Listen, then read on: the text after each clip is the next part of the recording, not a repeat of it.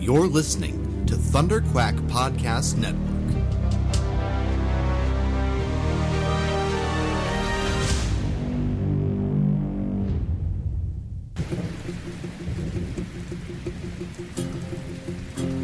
Thursday, March 4th. The Batman arrives. Join Carl and Amy each week as they break it down 20 minutes at a time. The Bat and the Cat. It's got a nice ring to it.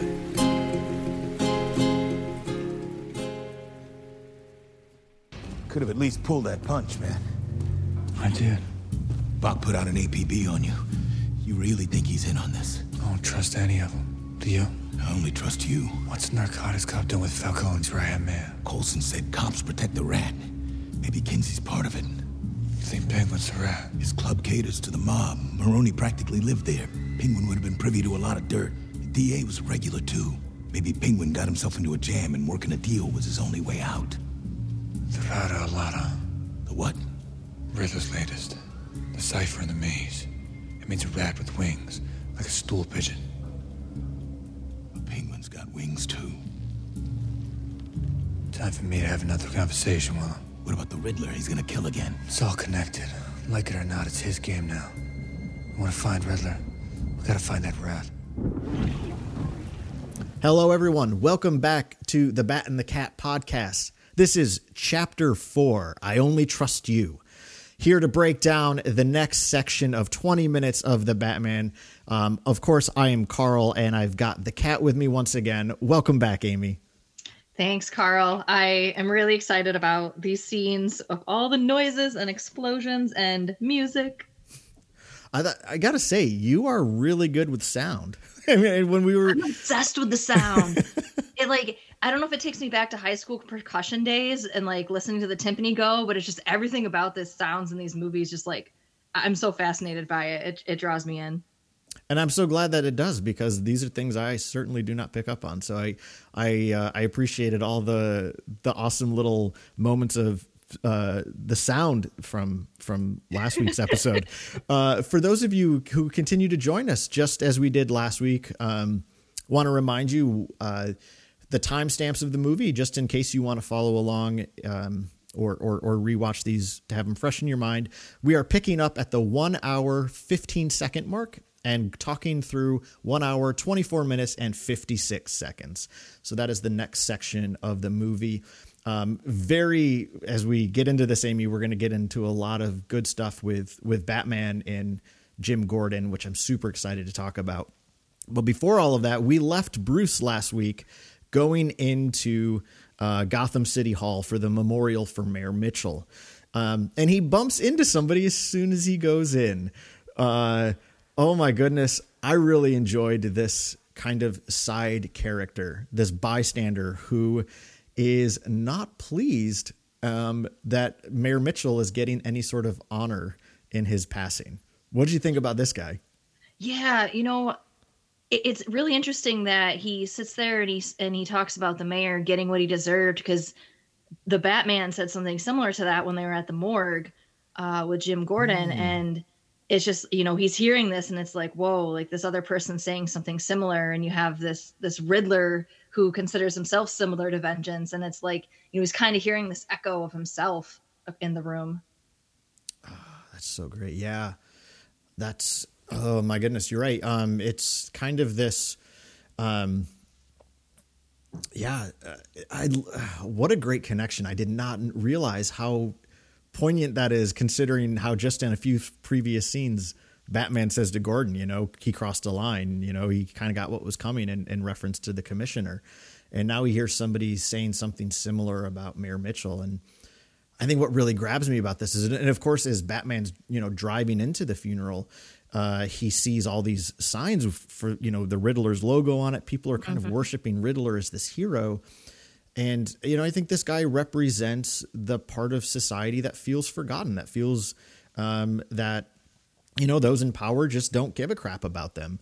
And again, I think that a lot of the social commentary of this movie is updated on purpose to kind of mirror our own culture, right? Thinking of the folks who who really rallied behind the previous president.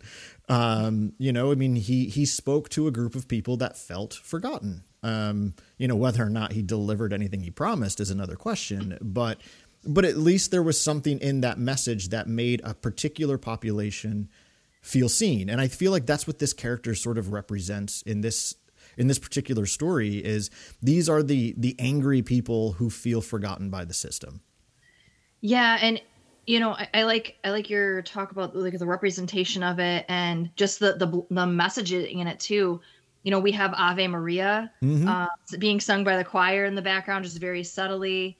And there's a voice doing an announcement over everybody that says to donate to the renewal fund. It's our city's safety net, which I also found really interesting since, you know, we know what the renewal fund really is. And it's this pool for the corruption. And just the way that everybody's represented and where they're sitting in the funeral is something that's of importance too, because you have all the people in the back who are more, you know, kind of like the Riddler, these people that are being forgotten, and they're in a darker part of the church where this funeral is taking place. And then as you get further up and you're with more the upper class of Gotham, you're starting to see it light up a little bit more. People are more social. People are standing around each other and mingling, networking a little bit. And it's just a different vibe between the two worlds of Gotham. Yeah. Yeah. That's a great point, you know? And there's even that one character, right, who tries to slip in, and the police officer grabs him and shoves him back in line, right? Like, as you indicated, only the elite are allowed in the front where it's light and, you know, and pretty. But yeah, it's all these folks kind of forgotten into the dark. And then Bella Real shows up, and I love her interaction with Bruce. And I'm really hoping we see more of her in the sequel, specifically forming a relationship with Bruce. Because, you know, she is similar to kind of what Alfred said earlier to Batman in the movie, right, about his family's legacy. And she's kind of calling Bruce out on the fact that, you know, your family's always been known for its philanthropy and giving back to Gotham. You're not doing anything, you know. And I appreciate kind of the social commentary that's being written into this scene. It's, you know, Bella Real is a woman of color. Which historically in our culture are people that have long been forgotten, ignored, and, you know, terrorized even. So it's great to see that she has this space of prominence in the city of Gotham. And I think what's kind of unsettling about it is it kind of falls on her to call Bruce out on his privilege and just say, hey, listen, you've got all this privilege, you've got all this money, you have all these resources, do something with it. So I really appreciate this little story beat between them of her kind of calling him to task. Yeah, she's her own symbol of hope. You know, just kind of like Jim Gordon's a symbol of hope for Batman too, and Batman has his hope for the city. She is an actual hope for the city and trying to make that real change, but she's under the same stigma of being corrupt, just like the other people have been who have been before her. Mm-hmm. Yeah. Yeah. Do you think she is aware of the extent of corruption? Maybe not the full extent, but I think she's aware it's there. Mm. I mean, she's certainly aware that the system's broken, right? She says that in that opening debate that we see on the TV. So yeah. Interesting. Curious to see, wondering how much she might actually be aware of. But all that to say, she is using her place of prominence to try to, again, call to task those who aren't doing anything that have the means to, which I certainly think is a really important message. Amy, I got to say, one of my favorite parts, though, about this little scene is good old Officer Martinez.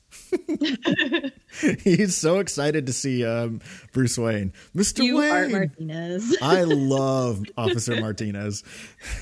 He's so delightful. And right. It's just such a contrast to when he first sees Batman earlier in the film. Whoa, you know? Yeah. And now he's all excited to see Bruce Wayne.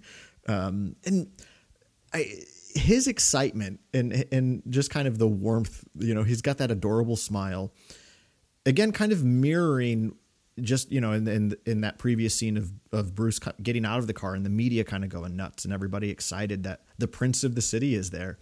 I think even Officer Martinez in that, just that elation at seeing Bruce Wayne is a reminder that Gotham is in need of Bruce as well, right? They don't just need Batman, they need Bruce Wayne. Mm-hmm. Yeah. And, you know, it's funny because Bruce Wayne sees the need for Batman, but doesn't really know who he is as Bruce Wayne, really. And just this, he's awkward around everybody when he's not in his own mask. So it's just interesting to see how he changes personalities based on when he's behind the mask and when he's not. I love that, Amy. That is a great point that'll of course come up, you know, later in the film when he has his interrogation scene with the Riddler. Oh yeah. But that reality of he doesn't know how to be Bruce. You know, he's also learning how to be Batman in this film. I think that's still the main drive of the story is how does he really be Batman? But yeah, I appreciate that you're pointing out, right? He's awkward in his Bruce Wayne skin. So incredibly awkward. Now there's that little moment again where he makes eye contact with Mayor Mitchell's son. Which is, interestingly enough, the boy doesn't get a name in the movie as far as I know. I always forget to check the credits to see if he's obviously in the credits, but I'm curious if it's just like Mitchell's son or something like that, because he certainly doesn't get named in the film. Yeah, I don't recall his name either ever being mentioned. Yeah, but it's so as the car, you know, is the DA comes crashing through in the SUV. The first person to notice up on the banister Paul Dano's Riddler is the boy, you know, and Batman or Bruce is looking at the boy and notices him looking up. And that's when Bruce sees Riddler for the first time. Yeah. And he just looks like a shadow up there too, which is crazy. Perfectly silhouetted, you know, it kind of washes out any, you know, Bruce is not able to probably make out any sort of concrete facial details. No, but you know, this is one thing I love about this scene too is, you know, as the vehicle's approaching, you're hearing just these screams from afar, and then it slowly gets louder, and you also just like you hear a car driving fast, which you could just hear just driving on your street if you're even just sitting on your porch and not think anything of it. But you're hearing all these screams just slowly get louder and louder as it gets closer to the church, and no one really knows what's going on right now. And Bruce is focused on this boy and having this, you know, probably a connection again, just like seeing him standing there from his past, and then making the eye contact with the Riddler, and then boom, and then it's just like chaos again. Yeah. And what I find really interesting is Bruce just springs into action to save the boy, right? The car's barreling down on the mayor's son. And there goes lanky Bruce sprinting as fast as he can to save the boy. And I imagine this is not particularly intentional on Matt Reeves' part, but I do find it interesting that like as Bruce stands up with the boy, you know, his mother grabs her son and everybody's kind of checking on him. Nobody gives a crap about Bruce. Nobody seems to check on him. Like, are you okay? I just find it kind of funny. And I don't know if that's just like a quick little oversight. Doesn't really matter. Maybe people don't know how to be with Bruce Wayne, but I just find it funny that after he saves this boy's life, nobody responds to him. It's such a quick moment too. Like you're so focused on yourself, or, you know, I mean, if you have a child, you're focused on the child that you don't really think about the other people that are there either. I mean, nobody probably even noticed that Bruce Wayne just saved this kid. They probably think his mother just grabbed him and pulled him out of the way. You know, it just all happened so fast. Good point. Yeah. And when Coulson gets out of the car and it's, you know, clearly wearing a bomb around his neck, when the police officer yells there's a bomb around his neck and everybody freaks out, you see everybody. We get this really great long shot from Greg Fraser, who's the cinematographer, who again kind of annoying he didn't get an Oscar nod for this movie. It's another reminder that the Oscars are so pretentious. But I avoid those shows for that reason. Yeah, same here. I don't care about artsy fartsy pretentious stuff. But all that to say, it gives us this great wide shot where we see everybody kind of ducking down, right? Everybody ducks in terror. But you notice, I don't know, did you notice who doesn't duck at all? Oh, wow. No, I didn't notice that. That's Bruce. pretty amazing. Bruce just stands still as a rail. He doesn't cower. He doesn't get afraid of it at all. It's just like basically him and Jim Gordon and a couple of the cops. But if you look at that wide shot and everybody around Bruce obviously like hunkers down and screams and everybody's, hiding in terror, but Bruce is just standing there staring at it. And a further reminder of something he shares with Alfred earlier, right? This kind of almost nihilistic approach of like, I don't care what happens to me if I don't have an effect. It's in this scene. It's like, he just doesn't care if that bomb goes off, whatever. Like he just, right. He's going to tell Alfred later in the movie, I'm not afraid to die. And that had me thinking about a really important theme in Dark Knight Rises when Bruce is in that pit recovering from the broken back, and he tries twice to climb out and fails the first two times, and he's talking with the one doctor who's in the pit who basically calls him out, and he says, you think that by not being afraid of death that it makes you strong, but it actually makes you weak. How can you go the distance? How can you fight the longest if you don't have a tremendous respect for life? So I found that interesting how our Bruce in this story at this point has no fear of death, which in his eyes is probably a strength, but ultimately it's a weakness. Yeah, I really like your connection with that, Carl. And it makes me think too, like, whenever there's like some kind of catastrophe, does he just automatically switch to Batman brain because that's what he knows better? And he's sitting there, studying what just happened, what's going on, who do I see, what what do I do? And kind of freezes in a moment because he's not in his Batman outfit. So there's only so much he can do as Bruce without people, seeing him do something. Yep. Sorry. Another thing too, that when the vehicle came in, I love the way that there's like a tic-tac-toe board and it says DOA, DA across different parts of it. And it's just so morbid that it's like, it says dead on arrival, that this guy is going to die. Like it's not anything, it's just morbid and just like crazy the way it's written there with DOA and DA. And it stood out to me the last time I watched it. Yeah, absolutely. Honestly, like the first few times I watched the movie, I don't think I really paid much attention to what was painted on it. It almost just felt like Joker graffiti or something, right? Something silly. But yeah, you're right. There's such a morbidity to it. And here's what's funny. So when Riddler abducts Gil Colson, right, we see in the previous scene, obviously there's no writing on the car. So he took the time while Gil's in the car to spray paint it. Yeah. I mean, I don't mean to laugh. Like, it is pretty more. I wonder, maybe he made Gil do it.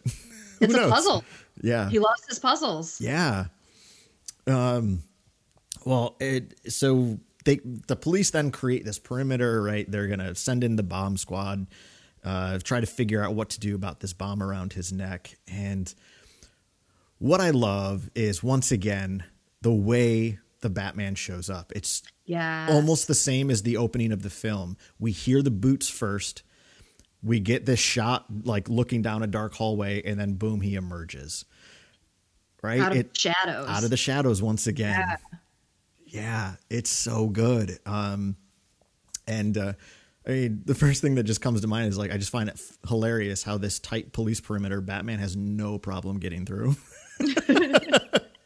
But the thing that I love most is we get that shot of the SWAT officer, right? And he when he sees the Batman walking through, he just goes, "Holy shit!" And it's personally, I think swear words are really powerful words to use in certain spaces, right? I think like anybody that's just like swearing is so bad. It's like no, swear words have meaning, they have impact. And I love the way it's used here. And it's similar to, again, the beginning of the film, after he rails down the first attacker, right? And he rises up, you hear the rest of the gang, somebody says, "Oh shit, it's him." Right. And it's almost a different take. The first one is one of just straight fear, like, "Oh shit, it's the Batman, the one who beats the hell out of criminals." But this holy shit to me is almost like a religious awe. like, I can't believe he just appeared, right? Because again, they didn't see him get through or anything. He just appears again. And my interpretation of this police officer, you know, in that moment is he's just like totally blown away. It's like, where did he come from? So I love that. Yeah, I really like that point, Carl. And you know, they're talking about outside with Gordon, like, Gordon, what's your guy doing?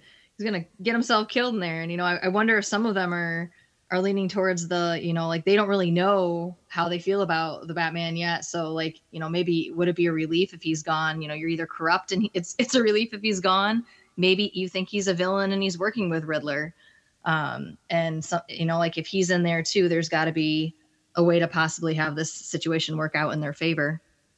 Yeah. Oh my goodness. Yeah. And so as, you know, Batman approaches him, you know, and kind of engages Gil Colson, you know, he takes that phone call. He finally has his first interaction with the Riddler. Can we just the longest phone ring ever? Oh my God. And yes. it's just like Coulson's just standing there like, will you, and just like lifts up his hand, and like the Batman takes the time to read the note and like look at the card, and like the card just telling him to answer the phone in the first place. And it's just like, this phone's just been ringing for who knows how long while the bomb squad's been in there. Nobody's answered it. Nobody's touched it. They're just like, they don't know what's going to happen. And then finally the Batman answers it.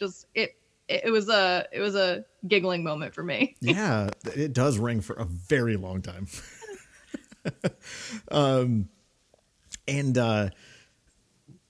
I think even it's almost like it had to be Batman to answer the phone. Right. Because I wouldn't be surprised if the police force, before they send in their little bomb cart, may think that, gee, if we answer the phone call, that might be the trigger for the bomb. Right. Yeah. And I'm sure Batman's thinking the same thing. But again, kind of to that previous point I made, whatever is kind of his perspective is like, if this kills me, it kills me. And you see when he goes to, you know, answer the phone, like Gil Colson, like, you know, he tightens his eyes. He clenches right up thinking this could be it.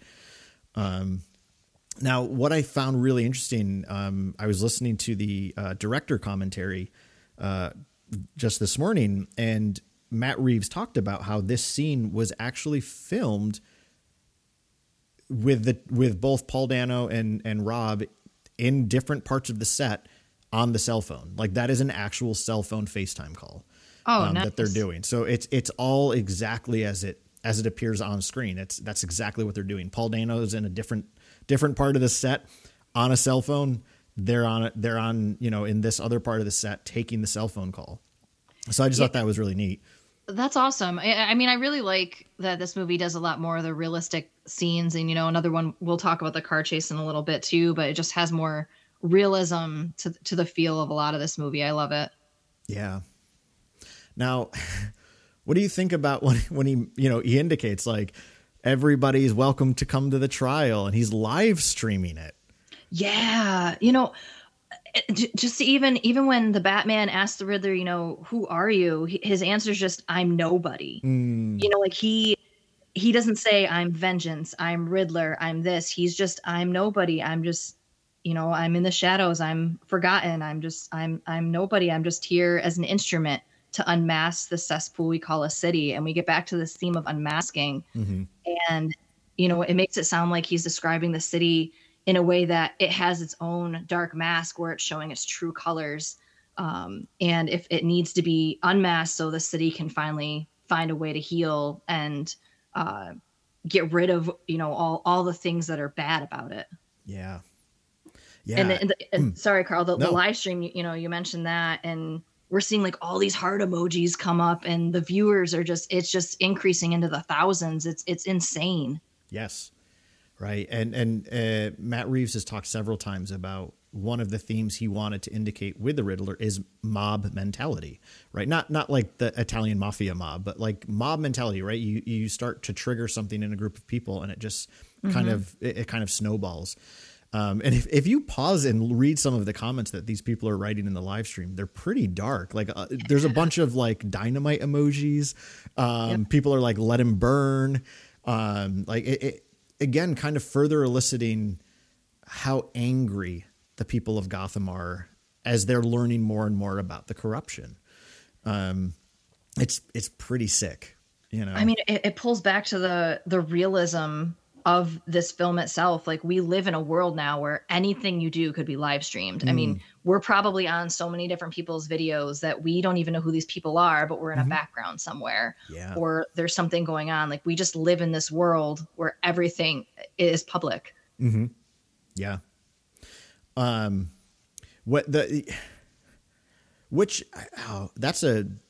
You saying that, Amy, just actually also makes me think of another theme in Dark Knight Rises, which is Catwoman Selina's story in there. She's after this device that'll erase her past, right? Because she wants us to have a fresh start.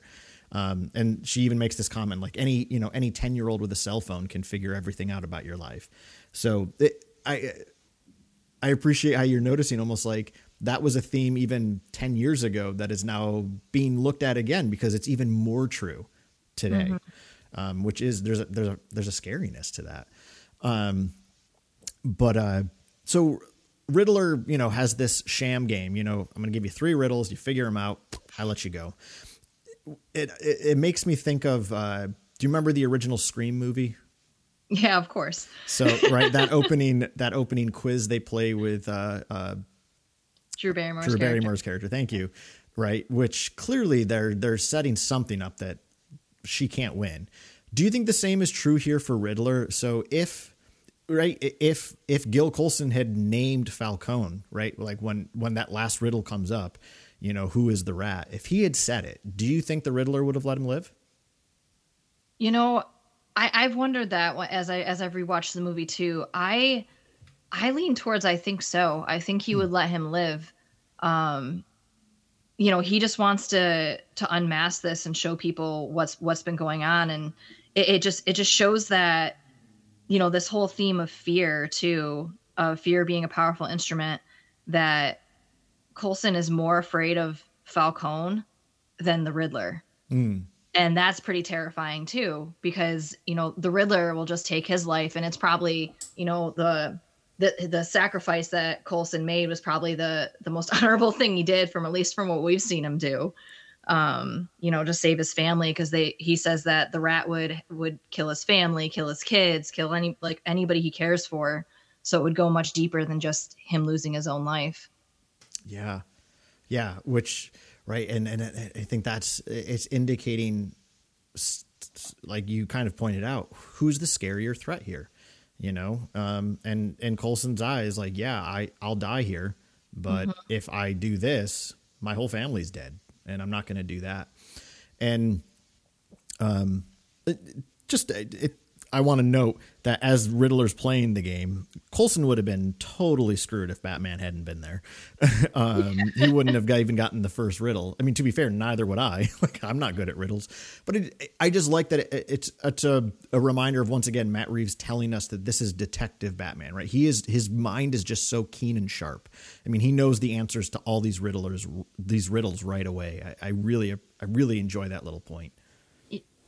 And the second riddle, what is the price for the blind eye, when they're talking about the bribe, and the Batman's like, how much? And, I was expecting some really big number from Coulson to say, like, to make him go corrupt. But he said for $10,000 he was willing to do this. No, it's $50,000 a month. It's a lot. Oh, I thought it was $10,000. No, he gets $50,000 a month. Oh, okay. Yeah, it's a lot. Okay, that makes more sense, because I always heard the $10,000. I'm like, $10,000 what? Like, you did this for that? Yeah, no, he says $50,000 a month. Oh, okay. Yeah. So it's a lot. Thank you for correcting me. Yeah, no, you're good. That was like, I'm like, how is this even possible? Like, what kind of world do you live in that 10K matters to you? You probably make more than that. Right, exactly.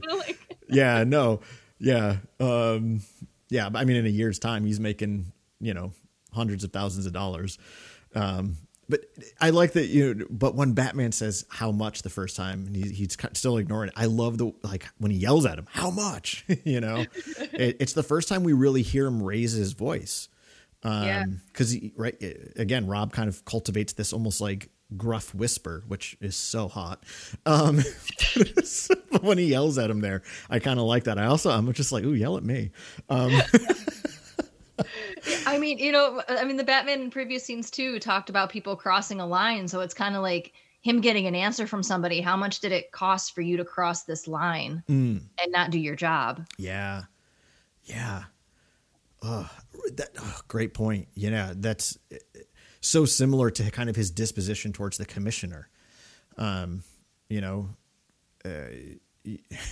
You people are getting played and you're letting it happen.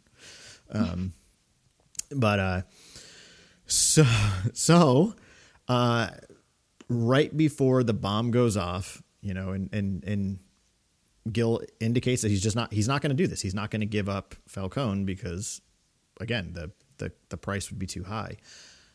I do find it just chilling because Coulson knows he is going to die in a matter of seconds here. And his last words is, hold on, I wrote them down because I want to make sure I get them right. Yeah. Oh God, please have mercy on me. I just find that really telling. Like, he knows he's about to die. And I think there's something at least in Western culture where Christianity is kind of very prevalent throughout our culture. People just inevitably in this state of fear is just like, oh God, I hope I'm not screwed in the afterlife or something. Right. But it's just this moment of sheer acceptance on Coulson's part. And I don't know, in my eyes, there is something vaguely heroic about it. I mean, I hate saying that because he's obviously a corrupt person, but he does go out protecting people he loves. Mm-hmm. He's backed himself into this corner, but he refuses to make anybody else suffer for his mistakes. And I don't know. I find that weirdly heroic almost. What do you think? Am I being too nice to Gil Coulson?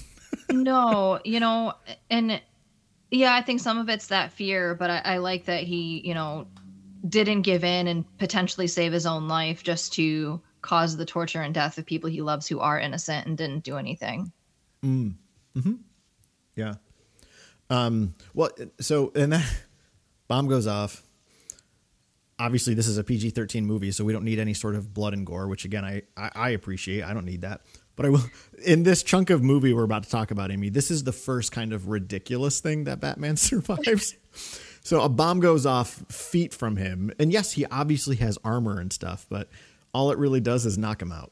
He's pretty lucky. And you hear the ringing in his ears. Yeah. Honestly, I'm kind of over that trope in movies these days. I feel like the first time I remember it being a big thing was in Saving Private Ryan. They used it a lot in the opening sequence on Omaha Beach, and now movies use it, I think, way too much. It's just, I don't know, silly to me. It makes sense. This movie is a very much POV type stuff, so it's giving us Batman's POV.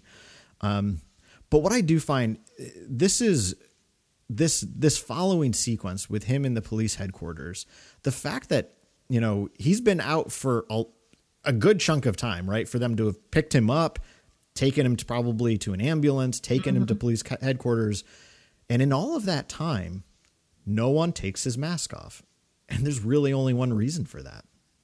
Jim Gordon, his BFF. Yeah, I know. Right?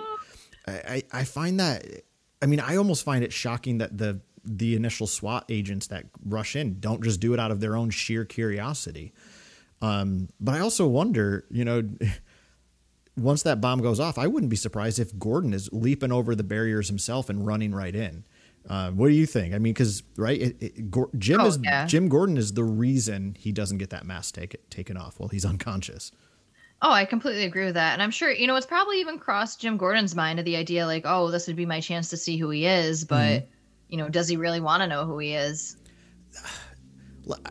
Let's explore that question just for a hot second, because right earlier in the movie when they're investigating the cars together, and he's like, Batman says to him, you don't trust me? He's like, it's been 2 years, man. I don't even know who you are.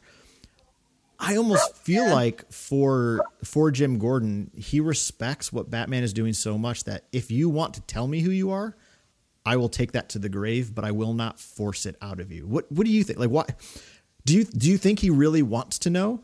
Or is he very content with not knowing? I feel like he knows who he is to him. And that's all he needs right now. He doesn't need to know who's behind the mask because he knows who the person is with the mask. And it could change his perspective on Batman too if he saw who he really was. That's a great point. Right. Yeah. Almost like,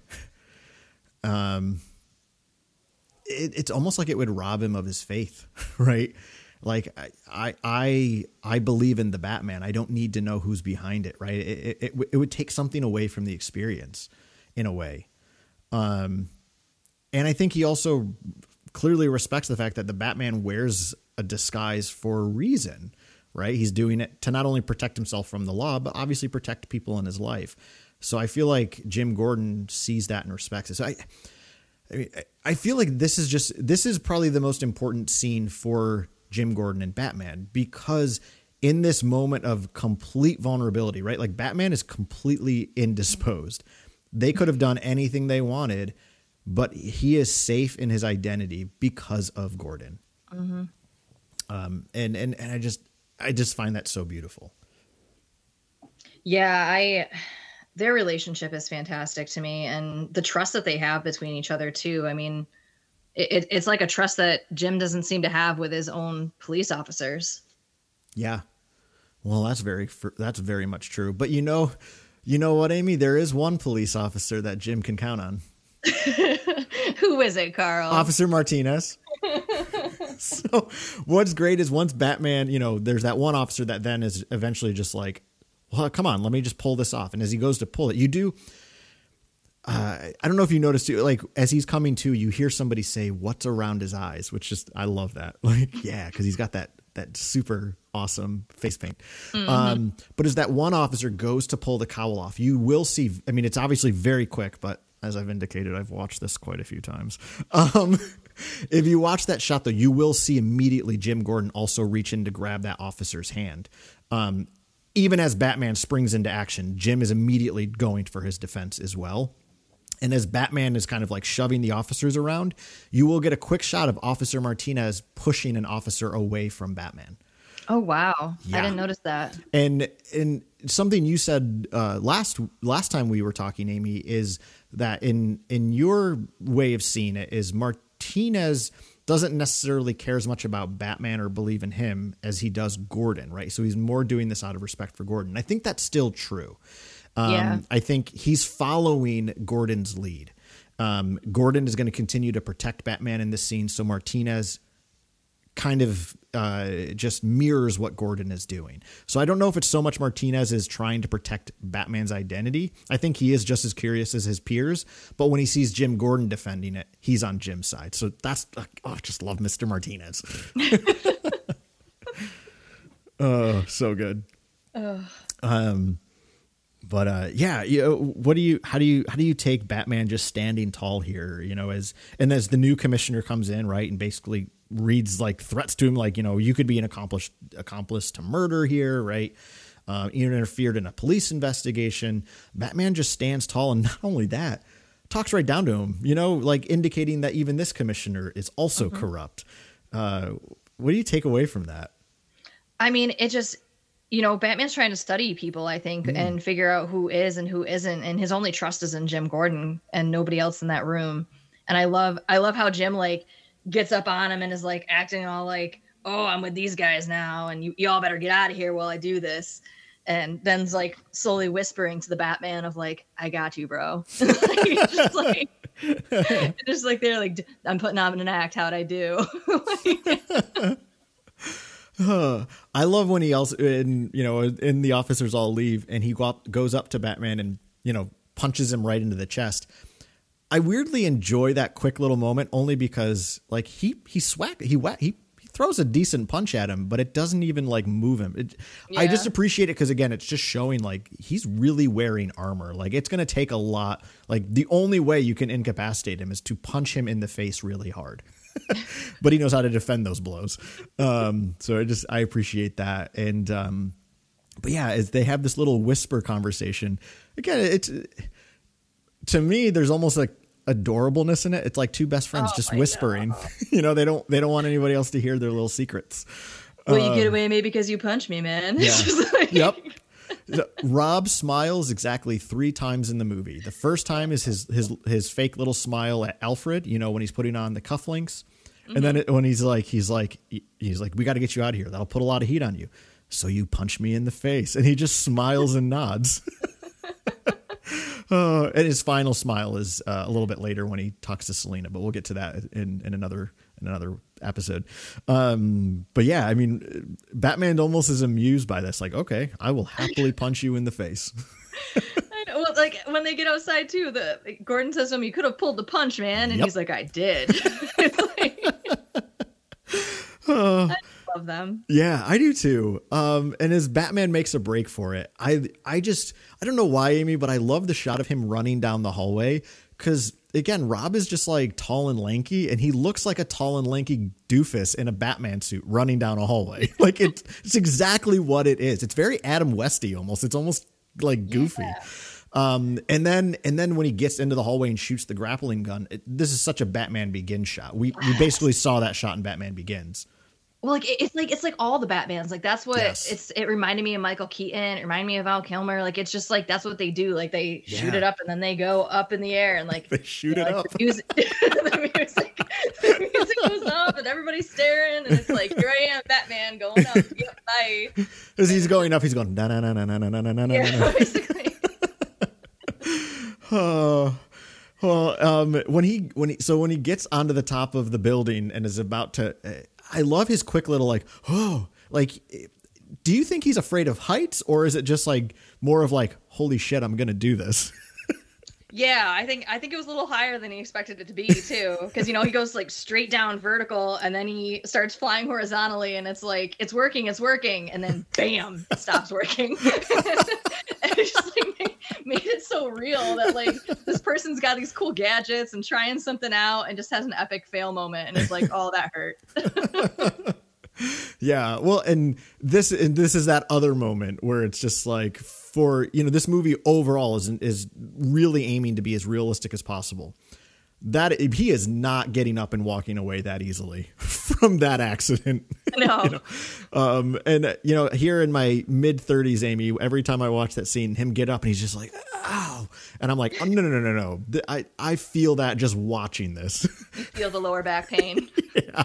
You have to call out of work that day. Also, where did he get it? Where did he get the replacement cape, Amy? You think he just carries them around? Is it in the Batmobile or what? Where did he get the extra cape?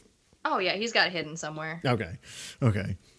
I really like the look of for everything, Carl. That's true. I really like the look of him without the cape for some reason. It's just really cool. Like it's just a neat shot of getting to see the whole costume without it being covered up by the cape. Yeah, he looks good with or without the cape. I'll take it either way. Yep, me too. Let's shoot it up. Oh, but yeah, and then we get this really, really great scene with him and Gordon once again. We had this conversation previously, Amy, about who's turning on the bat signal. Once again, it seems like Batman probably turned it on in this scene, right? Like he goes up there and is waiting for Jim. Yeah, these two are just amazing. I can't stop saying it. It's just I just love how well they do together. And they're like having this talk back and forth of trying to figure out, what do the riddles mean? How do we figure out who is this rat? Like trying to define it together. And I like that it's not just, Batman giving this dialogue or Jim saying like trying to like talk about it. It's like their combined brain in this moment figuring this out. Exactly. Yeah, they're a team. Yeah. And I think it's really neat to note that, like as you said, right, there's this really great back and forth as they're figuring this out together. Because I think later in the movie, and we'll talk more at depth when we get there, but in that interrogation scene, right, like Riddler thinks he and Batman are a team, right? No. He's actually on a team with just Jim Gordon. When Jim first walks out on there and starts, makes the joke about not pulling the punch. And I honestly commented a few times about his fighting technique. I do appreciate a line like that because it's a reminder of he's not a big bulking hulk of a human, but man, can he throw a punch, right? And once again, if you're constantly having to fight, knowing how to throw a really good punch is the most important thing you can do. And of course, you know, I almost feel like Batman's checking in with him, you know, like he knows that they've put an APB out on him. Like now the cops are going to be after him. He's like, I don't trust them. And Gordon, I love his line. I only trust you. That's all he cares about is Batman. He believes in him, and as a team, they're going to figure this out. And in this moment, they're like, we got to go talk to the Penguin again. Yeah. Well, they're leaning towards the Penguin as the Rat right now. Right. Exactly. I love to, you know, there's this moment where it's almost like Batman becomes a little submissive to the Riddler because he says it's the Riddler's game now. Yep. So, you know, he's having this acceptance that he has to play this game. He has to solve this crime Riddler's way, or else he's not going to ever figure out who the Riddler is. Yes. Yeah. And, you know, kind of following up with that, Amy, it almost seems like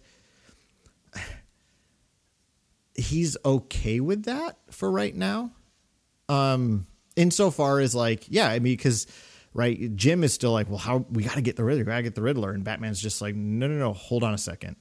We unfortunately we have to play his game, so let's go to the next logical step. And I like that Jim's just like, okay, I'm with you. Let's go. Let's do it. The music in this scene is some of my favorite music. It's another take on the Batman theme, but it's got this really awesome hi-hat and snare drum action. It's just Michael Giacchino just crushes it with this score. So I love the music that's playing as they're, you know, kind of spying on them in the rain. And when Batman reveals to Gordon that the drops operation is still in full swing, right? This thing that supposedly the GCPD took down, right? They took down Maroni and his entire operation. And now they're learning it was all a fraud. Right. This is Jim learning that kind of this thing that he probably felt a tremendous amount of pride about, right? Like he worked that case. He helped shut that, what he thought he helped shut down that drops business that Maroni had. And now he's learning that that's not the case, that it was just a ploy. How do you think, I mean, granted, he doesn't have a lot of time to stop and think about it in this moment, but what do you think that might do to Jim? I mean, you know, there's constant talk of, you know, there's corruption in the cops. There's corruption in the system. There's, you know, somebody's hiding something. Somebody's hiding a rat. This is the first time he's actually been able to see it with his own eyes. So it's like putting all these thoughts and ideas people are telling him about and putting into his head. Now he's actually seeing it for himself. And I think it's becoming more real to him. So I don't think there's much shock there, but it's just kind of, you know, now he knows this is for real. Yeah. And do you think that will make him, and of course we'll learn more in the sequel, but do you think that'll make him more convicted to double down on almost being a force of redemption for the GCPD, or him of just saying, boy, I really can't trust them. I'm going to have to rely on Batman even more.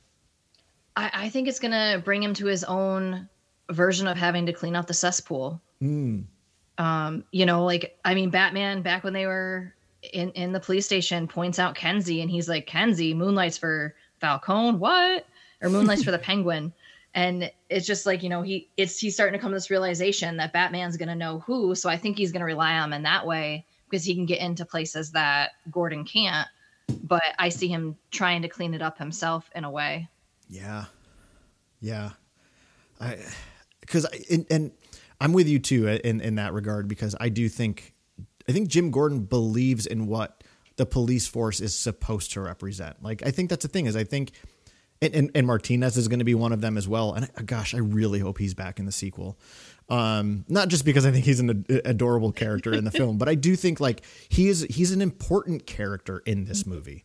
And I'd like to see more of him in the sequel. That said though, yeah, I kind of like you're saying, I see Jim wanting to hold to what the police force is supposed to be. You know, it's supposed to be this force for good that protects people and looks after people. That's exactly what he's hoping Batman will be, you know, is this force of protection. So yeah, I'm with you on that. I could see him growing closer to Bella Real too. Yeah. She does her own cesspool cleaning. Yes. Yeah. And obviously this is fast forwarding all the way to the end, but when she's giving her kind of press conference at the end of the movie, Jim is right to the right of her. So yeah, great. Oh, great. That's a great connection too. But then Amy, things get complicated because somebody shows up. Yeah, she shows up. And I love that he's, things just got complicated. What do you mean? He doesn't respond though. He doesn't tell him why. He just goes down to talk to her. Oh. Yeah, it's like you're out with your guys and he's like, oh, here comes the girlfriend, and now things are going to get complicated because she didn't know I went out with you tonight, and she didn't know I was staking out, and I don't know what she's doing here, but I better go have a conversation so she doesn't get mad. Oh, well, and we get a new take on Catwoman's whip. I mean, it's more of like a bike chain than an actual like leather whip. Yeah, I mean, you are the Catwoman connoisseur in a way that I'm certainly not. You've tackled all of her iterations. What do you think of this kind of next step and just kind of her physicality? I really like it because, you know, it's similar to this version of the Batman, right? Like, she fights very realistically. I mean, she kicks some ass in this scene. Sure does. And you know, it's just like we've talked about with the Riddler's outfit and the Batman's outfit. Like, she knows how to use things that are, you know, are not as affordable for people and make use of what she can. And I think she just finds good ways to do that. And her on her bike and having the chain, it just makes sense to have something like that. Yeah. And I like how she uses it. It's almost Batman-esque, right? She loops the guy from under the car, right? She's you know, she fights from the shadows, right? Use things to your advantage. And clearly is a powerful kicker because she takes the one guy with one kick to the face and it puts him out. She's quick like a cat. Yeah, she is. Well, and I think like when Batman rolls up on her and, you know, Jesus, is this how you get your kicks, hon? Scaring girls in the dark? I think once again, I love that he says things just got complicated because I think it's a very meta comment. Like, it's really like she's complicated his worldview. I think much more than that. And I think he is genuinely perplexed. Why is she here? Right? Like, he's still trying to make sense of like, is she a good guy or is she a bad guy? Right? He's still kind of missing out on the nuance of the gray. You know, his initial interpretation is just, I mean, he's being very accusatory, like just another score here for you, here to get some money, you know, be careful though. These are dangerous people. And then they find Annika's body. And I think what's so impressive is the way, once again, Rob sells so much with just his eyes. So obviously Zoe Kravitz acts it wonderfully. And, you know, just that look of shock and horror that comes over her face, seeing her best friend in a bag, in a trunk. But then we also see Batman seeing her reaction. And I think that there is a genuine sense of compassion for him in that moment, for her, you know, like this is her finding a dear friend, a beloved friend dead. And I think he reacts to that. Well, yeah, I mean, it's a sign of her humanity. Mm-hmm. It's not, you know, like it's no more is she good, is she bad anymore. She is feeling something, and he knows the feeling of loss. Yeah. Yeah. Well, they don't have Mon to think about it because then he gets shot multiple times. Yeah. Well, and it's crazy too, because when Penguin sees him there and he calls him Vengeance. Yes. You know, doesn't call him the Batman. So like, you know, he's known by this name as Vengeance. And he just thinks he's there to rob him. So yeah, he just thinks he's another goon just looking to get a score. Right. And as he's laying there on the floor, we see Selina hide then, and she is visibly scared. She's not covered in bulletproof armor, right? If Penguin comes around that corner of the car and sees her there, she's probably dead. Mm-hmm. And I think she also knows that. Actually, before we get into him then hopping in his car to intimidate, worth noting, as soon as he gets shot, who rolls up? Who rolls up, Carl? The bestie. His BFF rolls up.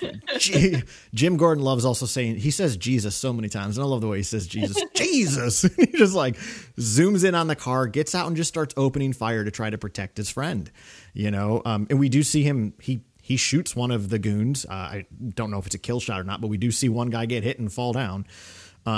So it kind of an indicator that Jim Gordon is capable in these situations.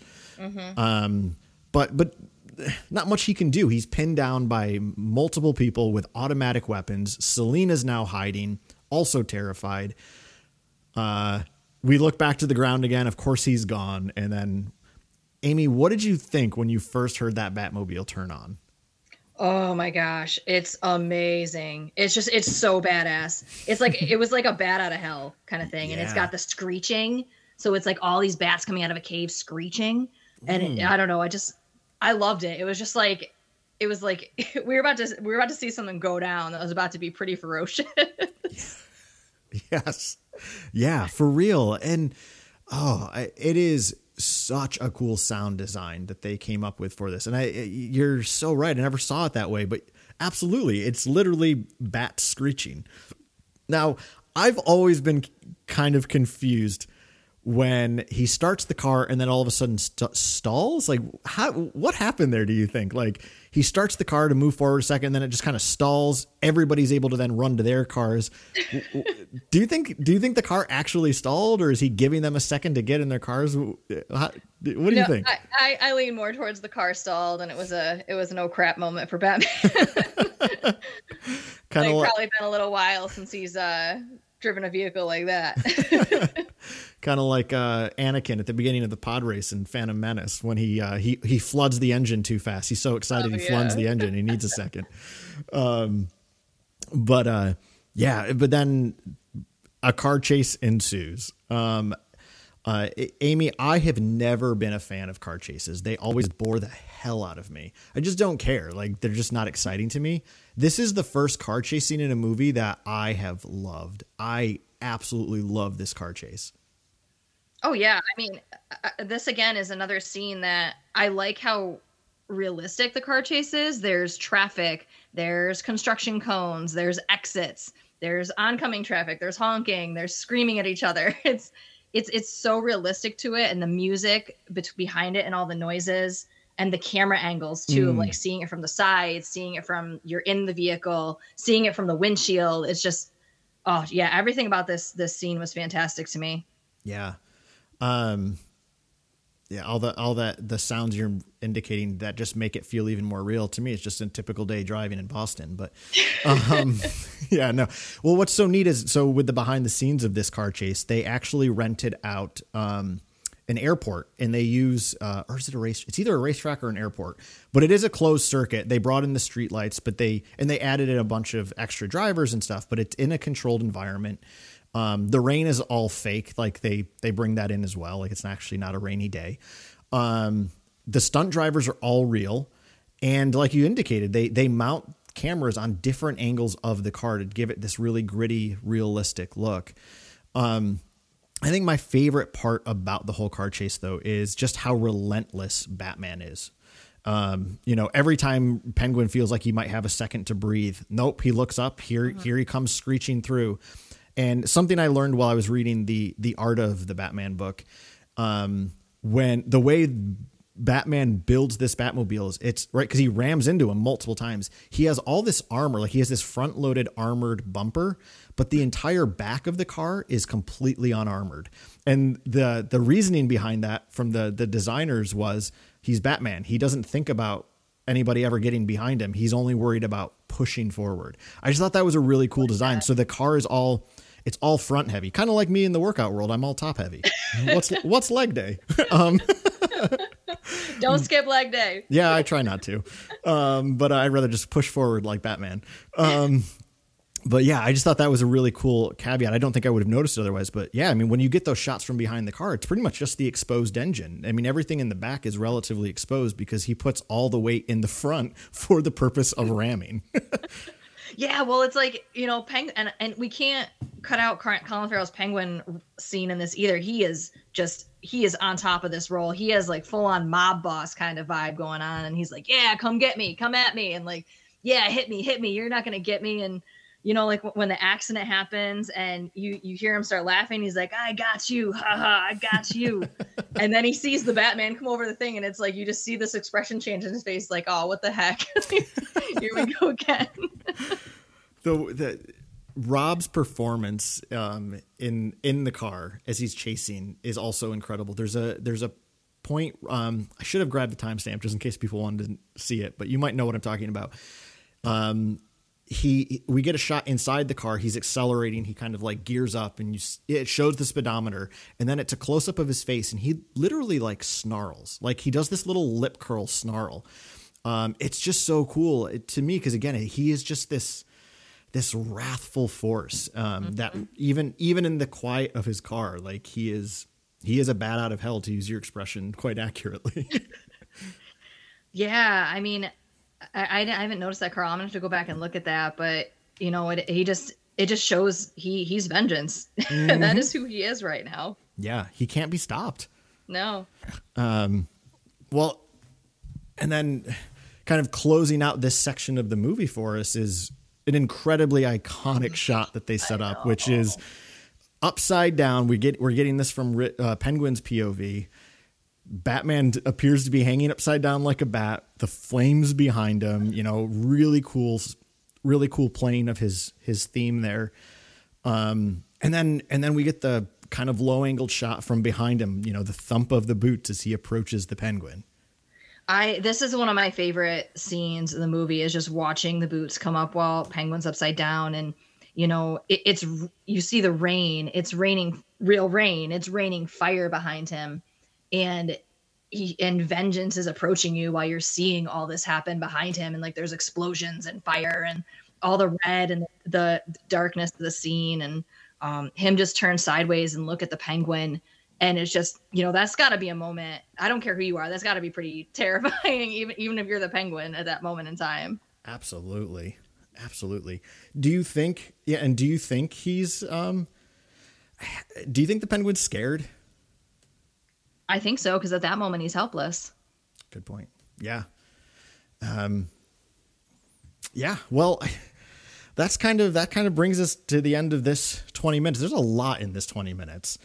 You know, is there anything we're missing, Amy? Anything we didn't touch on that we need to grab quick before we sign out?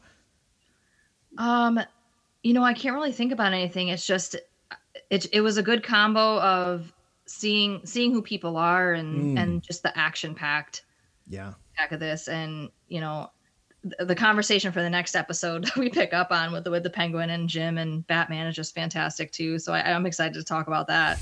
I'll keep my mouth shut for now, but I look forward to it. Oh yeah, me too. I also do. Well then, if that's the case, Amy, I think we can bring this fourth chapter of the Bat and Cat podcast to its close. This has been, as we said, Chapter 4, I Only Trust You, of the Batcat Podcast. If you want to get in touch with us, you can always email us at batcatpodcast@gmail.com, and we're on Instagram at batcatpodcast. So, yeah, Amy, we'll be back in no time to talk the next 20 minutes of the Batman. So on behalf of Amy, I'm Carl, and we'll see you next time here in the Bat and the Cat Podcast.